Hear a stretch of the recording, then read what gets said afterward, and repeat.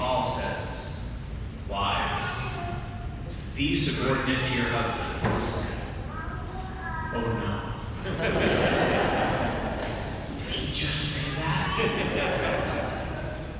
Yes. He just said that.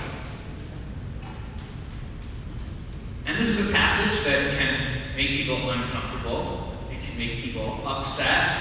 And in Scripture, a good rule of thumb is when if you come across a passage that makes you uncomfortable or upset, don't run away from it. But ask for the Holy Spirit's insight and guidance. It's just a good rule in life. It's not always the right thing to do in life when something makes you uncomfortable or upset, but often it can be helpful to kind of confront what's going on there. So we're going to ask for the Holy Spirit's guidance and just kind of go through this passage in the context of the rest of Scripture and salvation history piece by piece and ask the Lord what he wants to reveal to us. So first, it's important to note, what is St. Paul not saying? St. Paul is not saying that physical or psychological or emotional abuse within the sacrament of marriage is ever acceptable. What else is St. Paul not saying? If your husband asks you to do something immoral, should you do it? No, never. Okay, we got that out of the way. So there are three different things I want to highlight in relation to this passage. The first is about the relationship between men and women. One way that you could describe the relationship is a relationship of complementarity. Men and women complement each other. We know this physically, biologically, chemically, neurologically, genetically. Men and women are different. That's not a bad thing. Our bodies are good as they are. God has created us the way that we are. We're in his image and likeness.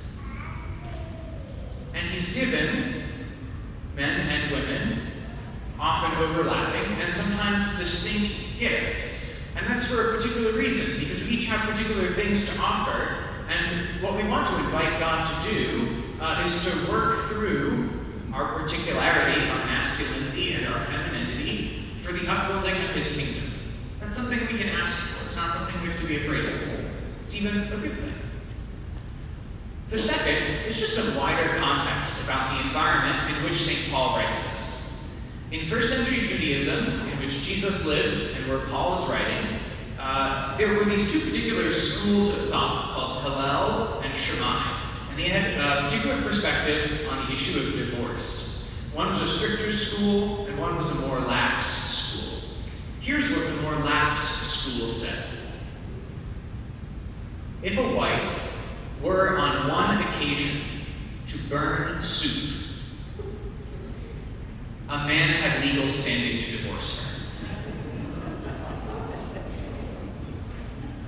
That is not a joke. That is a real thing.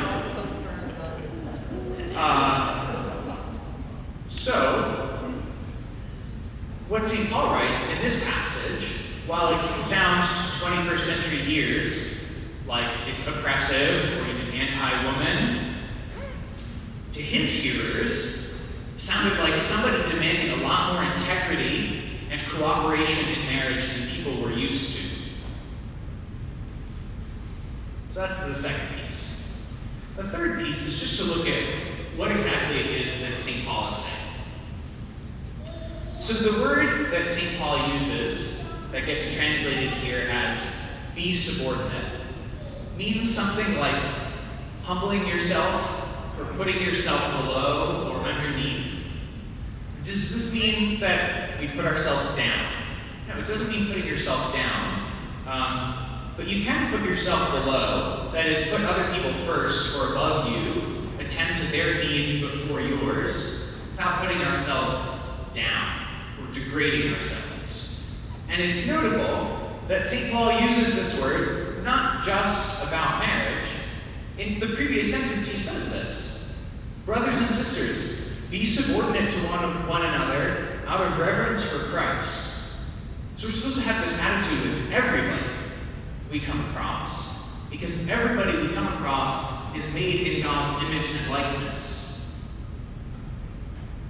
And it's also the case that the real burden of this passage falls on men. Paul spends twice as much time in this passage addressing men as he does addressing women. What does he say? Husbands, love your wives, even as Christ loved the church. Well, that raises the question, how did Christ love the church? Here's how Christ loved the church.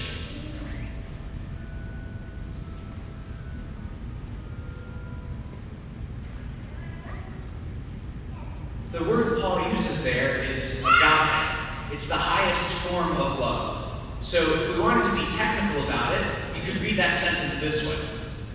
Husbands, pour yourselves out completely for your wives, even as Christ poured himself out completely for the church. So if you're a husband and you wake up on a Tuesday morning and you're not sure how to live out your vocation, or you're getting ready for your vocation, or you don't know what your vocation is yet, and you're preparing for it, and you wonder, well, how can I practice? Or how can I be a good husband?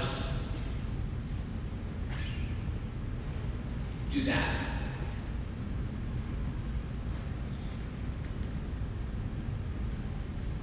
Incidentally, I was doing some reading this week. I was reading an entry in the New Catholic Encyclopedia, which is a resource you can get online. I was reading the entry on love, on the gift of charity. And you know how sometimes on websites you get advertisements that are related to you, or to where you are, or to what you're reading about. And sometimes you get advertisements that have nothing to do with what you're reading about. Well, as I was reading the New Catholic Encyclopedia entry on the virtue of charity, I got an ad for the TLC show 90 Day Fiancé.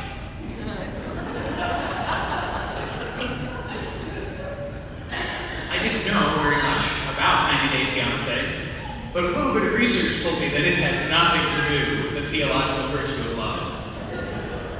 Except insofar as there are a lot of people involved with 90 Day Fiancé who are really thirsting for somebody who's going to love them unconditionally and in a sacrificial way, and totally.